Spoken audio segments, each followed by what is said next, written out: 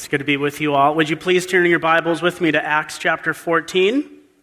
That can be found on page 1093 in your pew Bible. We're going to look at the whole chapter today. So as Jeremy said, my name's Dave, and been a member here at the church for 5 or 6 years, and have the great privilege of being part of the pastoral training program here. And now that I've just finished up seminary, my wife and I find ourselves on the cusp of a transition as I change from training to be a pastor to, Lord willing, pastoring. We find ourselves using an expression more often than usual, and that expression is open door. If you've been a Christian for even a little while, or even if you've just been around Christians, you probably are familiar with this phrase, open door. And at its core, this phrase just means something very true and biblical, that God is in complete control. If it isn't part of God's plan, then, well, it ain't going to happen. If it's not part of His plan, then door closed. And if it is part of His plan, well, then the door is open. I don't think Christians disagree that God opens and closes doors. The question is, what does it look like when He does? How do we know if God has opened or closed a door? What can we expect to see and experience in our lives when God has opened a door? You might say it looks like God removing obstacles, where there once was hardship and opposition and difficulty. Well, that's kind of been smoothed out. Maybe you would say if God opens a door, it looks like risk being minimalized. We might say that an open door leads down an easy path. But then we come to Acts chapter 14. Acts chapter 14 is a story about God opening up a door for Paul and Barnabas to preach the gospel and plant churches in Asia Minor, which is modern-day Turkey. Let me just show you where I'm getting this. Look at chapter 14, verse 27 quickly. So this is at the end of their journey when they finish and they return back to Antioch. And it says, on arriving there, Paul and Barnabas gathered the church together and reported all that God had done through them and how He had opened the door of faith to the Gentiles. So this chapter is a picture of an open door, yet it's also a picture of hardships. In fact, I think the main thing that Luke wants his readers to know after studying this passage, and the main thing that God wants us to learn, is right there in verse 22. You see that quote halfway through verse 22? We must go through many hardships to enter the kingdom of God. So what we learn from this passage is that sometimes an open door leads down a difficult path. Sometimes an open door leads down a difficult path. And so for the rest of our time this morning, I want to look at 3 different hardships that Paul and Barnabas face as they walk through this open door that God provides for their ministry. And we'll find that they are 3 hardships that we can expect to face as we live out our lives as Christians. So hardship number 1, sometimes an open door causes division. Let's read starting in verse 1. At Iconium, Paul and Barnabas went as usual into the Jewish synagogue. There they spoke so effectively that a great number of Jews and Gentiles believed. But the Jews who refused to believe stirred up the Gentiles and poisoned their minds against the brothers. So Paul and Barnabas spent considerable time there, speaking boldly for the Lord, who confirmed the message of His grace by enabling them to do miraculous signs and wonders. The people of the city were divided. Some sided with the Jews and others with the apostles. There was a plot afoot among the Gentiles and Jews, together with their leaders, to mistreat them and stone them. But they found out about it and fled to the Lycaonian cities of Lystra and Derbe, into the surrounding country, where they continued to preach the good news. Sometimes an open door causes division. As is their usual custom, Paul and Barnabas, when they first enter a city, they make a beeline right for the synagogue. That's a place they know that their fellow Jews will be talking about the Bible. It gives them the best chance to preach the gospel. And at these synagogues, you'd also expect to see some Gentiles who have come to check out the Jewish faith. And God opens a door. It says in verse 1, a great number of Jews and Gentiles believed. But it also says in verse 2 that some people refused to believe and poisoned their minds against the brothers. So right off the bat, you have division. There's some tension building. There's potential for danger.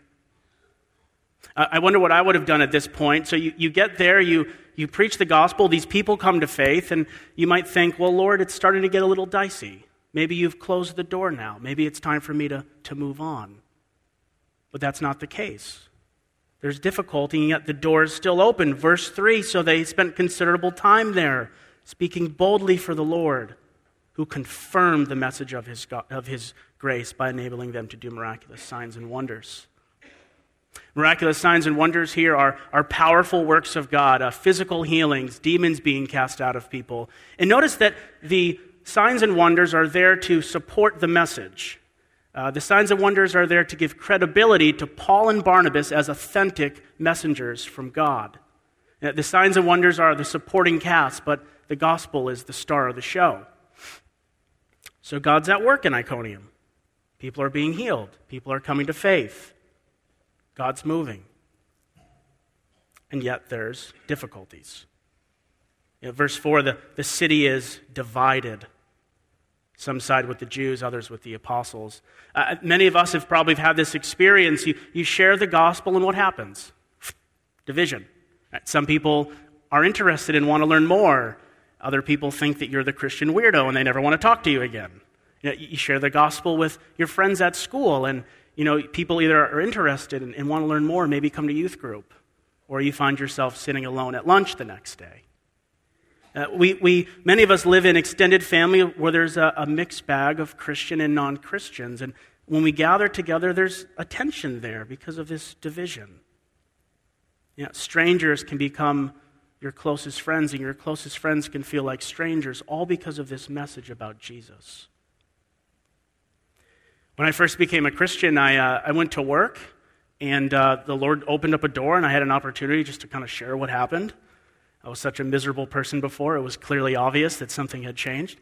And when I told people what happened, people I thought were my friends, they wanted nothing to do with me. They distanced themselves from me. And one time I was telling this one guy about what happened, and he just shrugged it off. He wanted nothing to do with it. But someone else heard, and they came up to me after and said, I'd like to go to church with you on Sunday. I was like, oh, okay. And now that person's a member at this church. So the gospel divides.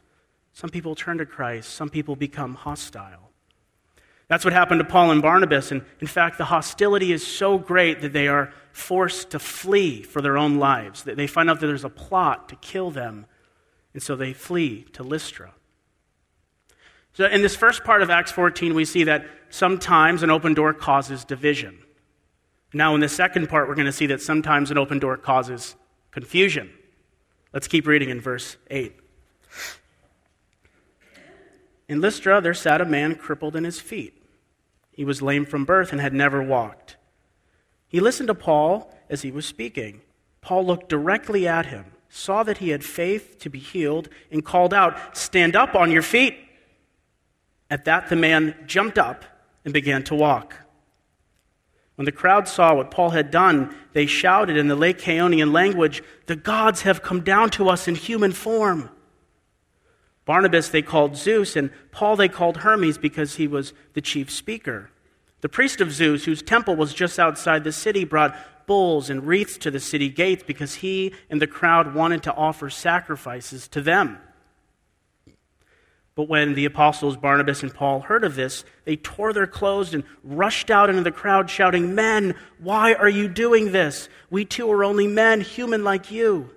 We are bringing you good news, telling you to turn from these worthless things to the living God who made heaven and earth and sea and everything in them.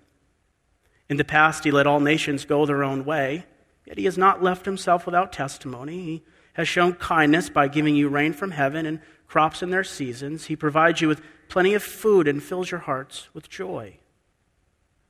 Even with these words, they had difficulty keeping the crowd from sacrificing to them. Sometimes an open door causes confusion. Sometimes the very thing that God has given us to help people understand who God is and who we are as fallen people in need of Christ is the very thing that causes confusion.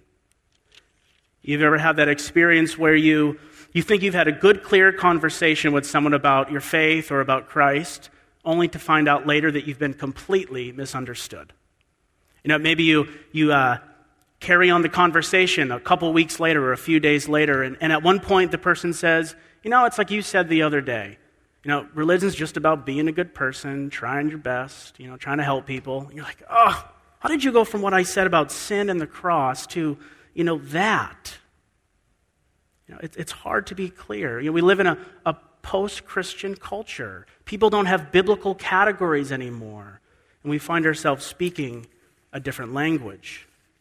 This was Paul and Barnabas' experience in Lystra. They go to a people that have no really understanding of the Bible, and they find it challenging just to be clear and understood. The story in Lystra begins with the healing of a man. You see there in verse 8? There sat a man crippled in his feet. He's never walked, and he's listening to Paul speaking. And Paul looks at him and saw that he had faith to be healed and calls him to stand up, and the man stands up. A quick word on healing before we move on. See that phrase in verse 9, faith to be healed? So this passage is not saying that if you just have the right degree, the right quality, the right amount of faith, if you somehow can unlock the faith code, that God is guaranteed to heal you. It doesn't mean that if God hasn't healed you, that there's something necessarily wrong with your faith. What's going on here is that Paul is able to supernaturally discern that this man, as he's listening to Paul preach, is believing what he hears. And Paul calls this man to express that faith, to demonstrate that faith by doing something that seemed impossible, by standing. God still heals today. Many of you in this room have amazing stories of God healing. We believe that God heals. If you're not well this morning, if you're suffering, pray that God would heal you. Have others pray for you. If you fill out one of those yellow prayer cards, there are people right now in the prayer room praying that you would be healed. We believe that God does it. But no one knows why he heals some and not others. That's a tough one. But what we do know is that for all of us who trust in Christ, there is coming a day when there will be no more sickness or pain or suffering or illness, and we can look forward with great hope and expectation for that day, even as you persevere through the suffering. Okay, so back to the story. So they heal this man. Paul heals this man, and look how the crowd responds in verse 11. When the crowd saw what Paul had done, they shouted in the Lycaonian language, "The gods have come down to us in human form." They completely misunderstand what's happened. They're confused. It's kind of a strange thing that unfolds here with the Zeus and the Hermes and the sacrifices. But there's some historical details that help us understand what's going on. So remember that these people are Romans. So they believe in the pantheon of gods. They believe in a god of the sky, a god of the sea, a goddess of the moon, a god of their cereal. They have a god for everything. And they believe that sometimes these gods would come down disguised as humans and do things like healing. In fact, part of their folklore, part of their mythology is a story about a time when Zeus and Hermes came to this area to test the kindness of the people. And the people fail the test. They're mean to Zeus and Hermes, and so Zeus kills them all, except for 2 elderly people who were nice to him. Zeus has low self-esteem. And so this piece of mythology is probably rolling around in the back of their minds when they see Paul heal this man, and they're thinking, oh, Zeus and Hermes have come back with another test. And this time we're not going to fail. And so they bring the priest of Zeus out, who's offering the best sacrifices, and this mob of people is ready to worship Paul and Barnabas as gods. And look how Paul and Barnabas respond. Look at verse 14. When they heard this, they tore their clothes and they rush out into the crowd.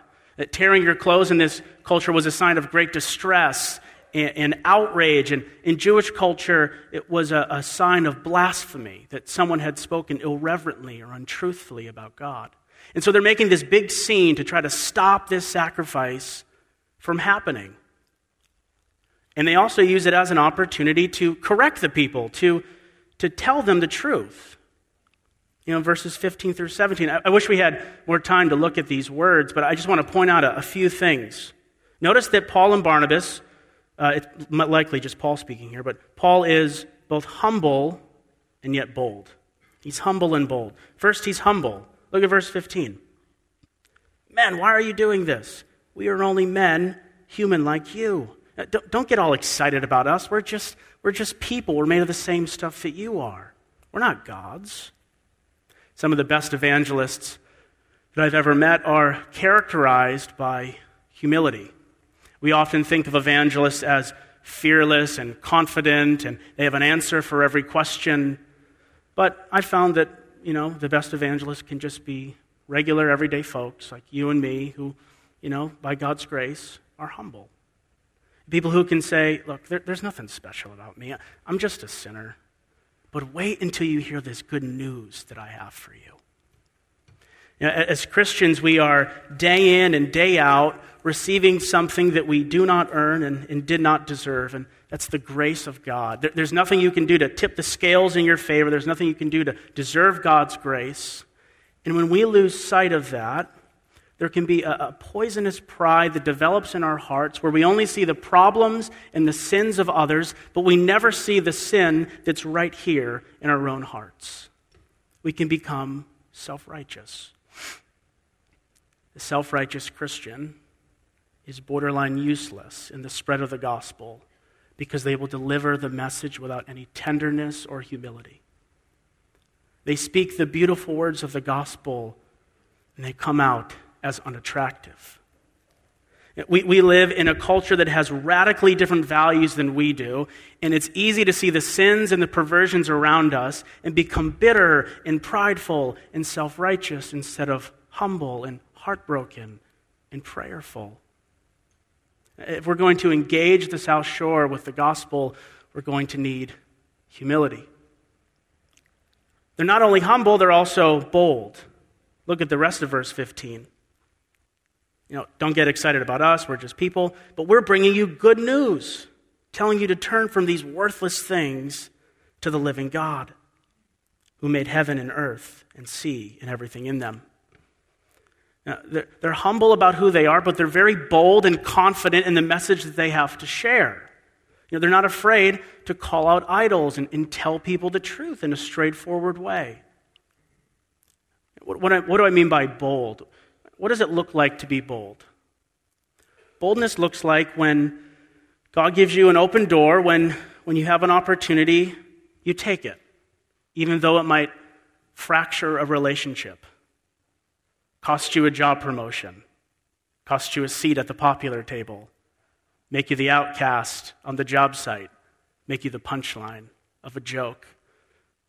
Being bold is sharing the gospel even when it is not safe. Even still, we can be humble, bold witnesses, and it still falls on deaf ears. It's still hard to be clear. Look at verse 18. Even with these words, they had difficulty keeping the crowds from sacrificing to them. So we've seen that sometimes an open door causes division. Now we just saw that sometimes an open door causes confusion, and now we're going to see that sometimes an open door causes persecution. Let's keep reading in verse 19. Some Jews came from Antioch and Iconium and won the crowd over. They stoned Paul and dragged him outside the city, thinking he was dead. But after the disciples had gathered around him, he got up and went back into the city. The next day, he and Barnabas left for Derbe. They preached the good news in that city and won a large number of disciples. Then they returned to Lystra, Iconium, and Antioch, strengthening the disciples and encouraging them to remain true to the faith. We must go through many hardships to enter the kingdom of God, they said. Paul and Barnabas appointed elders for them in each church, and with prayer and fasting committed them to the Lord in whom they had put their trust. After going through Pisidia, they came into Pamphylia, and when they had preached the word in Perga, they went down to Italia. From Italia, they sailed back to Antioch, where they had been committed to the grace of God for the work they had now completed. On arriving there, they gathered the church together and reported all that God had done through them and how he had opened the door of faith to the Gentiles. And they stayed there a long time with the disciples. Sometimes an open door causes persecution. Notice the drastic change that takes place between verses 18 and 19. The mob goes from worshiping bulls to throwing stones. They go from worshipers to executioners. And how does it happen? Look at verse 19. Some Jews came from Antioch and Iconium and won the crowd over. This is the same group of people that have been giving Paul and Barnabas a hard time all the way back in chapter 13. And they've joined forces with the people in the beginning of chapter 14. And now they've come some of them about 100 miles, and they finally tracked down Paul, and they're ready to finish what they started. You ever had that experience of someone who just relentlessly pursues you because of your faith? Always saying something under their breath, always taking subtle jabs at Christ or your faith. And so these antagonizers come and convince the Gentiles that Paul and Barnabas can't be trusted and must be eliminated, and they stone Paul. They pummel his body with stones to the point where they think that he's actually dead. It's likely that Paul has been beaten so badly and that he's been knocked out, and so he appears dead, and so they take his limp body and they throw it outside the city. The Christians come around probably to mourn his death or to gather his body for a proper burial. And much to their surprise, he's still alive. Verse 20, it says he got up, went back into the city. The next day, he and Barnabas left for Derbe.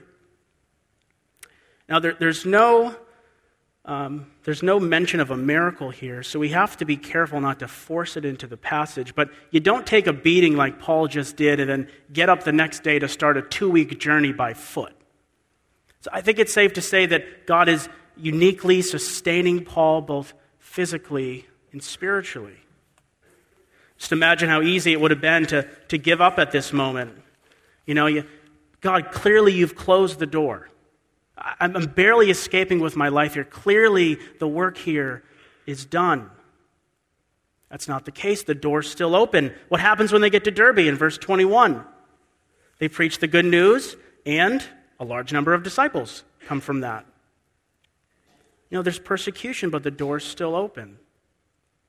Okay, Paul, now you're done, right? You've set out to go to all these cities. You've hit them all. You've preached the gospel. All these people have come to faith. Now you can finally return home.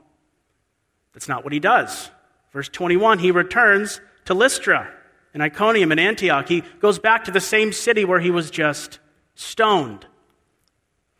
That's because Paul's ministry not only includes conversions and seeing people come to faith, but gathering these new Christians and into churches, and verse 23, putting elders over them. Missions is not only about conversions, it's about planting disciple-making, gospel-preaching churches who will be faithful witnesses to their area. And so that's what Paul goes back to do. And what does he do when he gets there? Look at verse 22. He goes there to strengthen the disciples and encourage them to remain true to the faith. We must go through many hardships to enter the kingdom of God. So picture the scene for a second. You have these new Christians who are discouraged and weakened because of the hardships they're experiencing because of their new faith. And then you have Paul, who's fresh off a stoning, and he probably still wears the bumps and bruises and scars from this beating. Maybe he's missing teeth or walking around with a limp because of the broken bones. And so these are not the words of a disconnected person. He's not here offering cheap, naive advice. These are the words of someone who knows the weight of what he says. And look what he says. We must go through many hardships to enter the kingdom of God. The kingdom of God here refers to that that fully realized final kingdom at Jesus' second coming, the grand conclusion to the story that began with his first coming. And it's not saying that the suffering and the hardships get you into the kingdom. Only faith in Christ gets you into the kingdom. Rather, what this verse is saying is that a life of hardship and suffering because of our allegiance to Jesus is the common expected experience for the follower of Jesus. A life of hardship and suffering because of our allegiance to Jesus is the common expected experience for the follower of Jesus. And just like these early Christians, we too struggle with the discouragement that comes because of our witness. We know the pain of causing division in our families and with our friends just because we wanted to tell them about Jesus. We know the frustration that comes with causing confusion, and we fear persecution and the effects that come with living life in a fallen world that opposes the gospel. And just like these early Christians, we need to know that if you're suffering for your faith, nothing unusual is happening to you. Don't be surprised when an open door leads down a difficult path. We need to grow more comfortable with the reality that we are a peculiar people in this world who will be rejected. That way, when the hardships come, we won't be cut off guard. And the hardships, they will come. Our theme for this year is engage. We want to grow in our obedience to Jesus and the mission he sent us on to engage the South Shore with the gospel.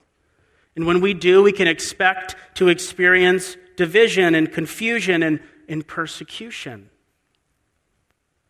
That's because the church is built in enemy territory. We are insurgents operating behind enemy lines, waging a spiritual war against sin and the devil.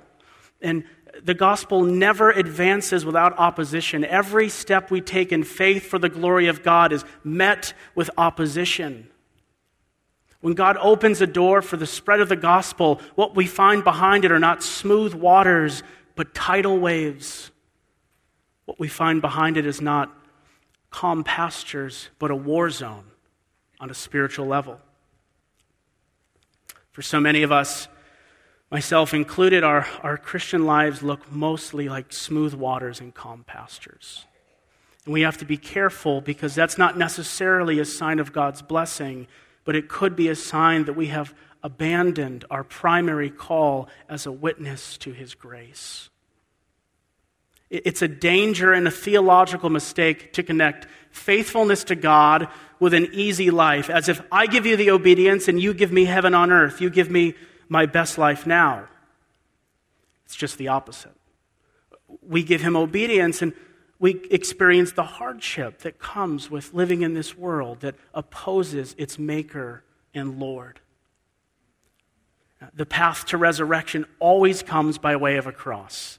The path to glory always comes by way of shame. And when we realize this, we won't be tempted to throw in the towel when following Christ is harder than we ever imagined.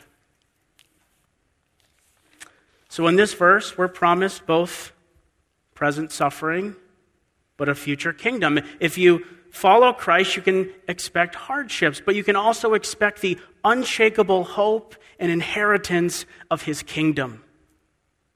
When we see what we gain in Christ, the things that he asks us to risk in this life seem like a bargain, like trading in pennies for a mansion or all this snow for a tropical island. So how do we respond? If we're promised both present suffering and hardship, but a future kingdom, what's our response? We persevere. We patiently endure the trials. We press on. Notice that Paul doesn't say to these new Christians, fight back, fight for your rights, start a rebellion. And that's hard because I don't want to be a doormat. I don't want to just admit defeat. But who said anything about defeat? Persecution is not a sign of defeat, but of faithfulness. Perseverance is not a sign of weakness. Certainly wasn't for Jesus. Jesus defeats death by dying. He overcomes those who oppose him by offering himself as a sacrifice. And what appeared to be weakness and shame and disgrace as he hung on that cross on Good Friday for our sins was power and glory and triumph when he rose from the dead on Easter. And he didn't fight back in his life with political or military force, but with endurance and faithfulness and obedience to his Father. And now as a result, he's our resurrected King of Kings and Lord of Lords, before whom every knee will bow. And his experience sets the pattern for our lives. When the world looks at us, they see weakness and foolishness, just relics of a bygone era, people to be mocked.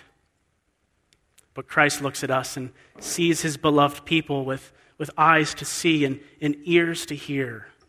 Not relics of a bygone era, but pictures of new creation. Not people to be mocked, but people who will one day hear, "Well done, my good and faithful servants, enter into the joy of your master." So we too do not fight back using political or military force, but with endurance and faithfulness and obedience to our Savior as we await the fullness of his kingdom. So we've seen that here in Acts chapter 14, that sometimes an open door causes division, and sometimes an open door causes confusion, and sometimes an open door causes persecution. And this is the expected, common experience for those of us who follow Christ. To be honest, this passage really convicted me. When I first started studying, I thought, Lord, if this is a picture of an open door, well then, close the door. But you know what happens when you run from hardship? You know what happens? You miss out on the joy and the excitement that comes from watching God work through you as he accomplishes his work that lasts for eternity. You know what else you miss out on if you run from the hardships? The intimacy and the closeness that comes as Christ draws near to encourage and comfort his persecuted people. Just a few people willing to suffer for his great name is a mighty tool in the hand of God. Can you imagine what he could do with an entire church willing to suffer for his name? The missionaries that would be sent out, the churches that would be planted, the elders who would be called, the pastors who would be trained, the people who would come to faith, the saints who would become mature. Let's pray.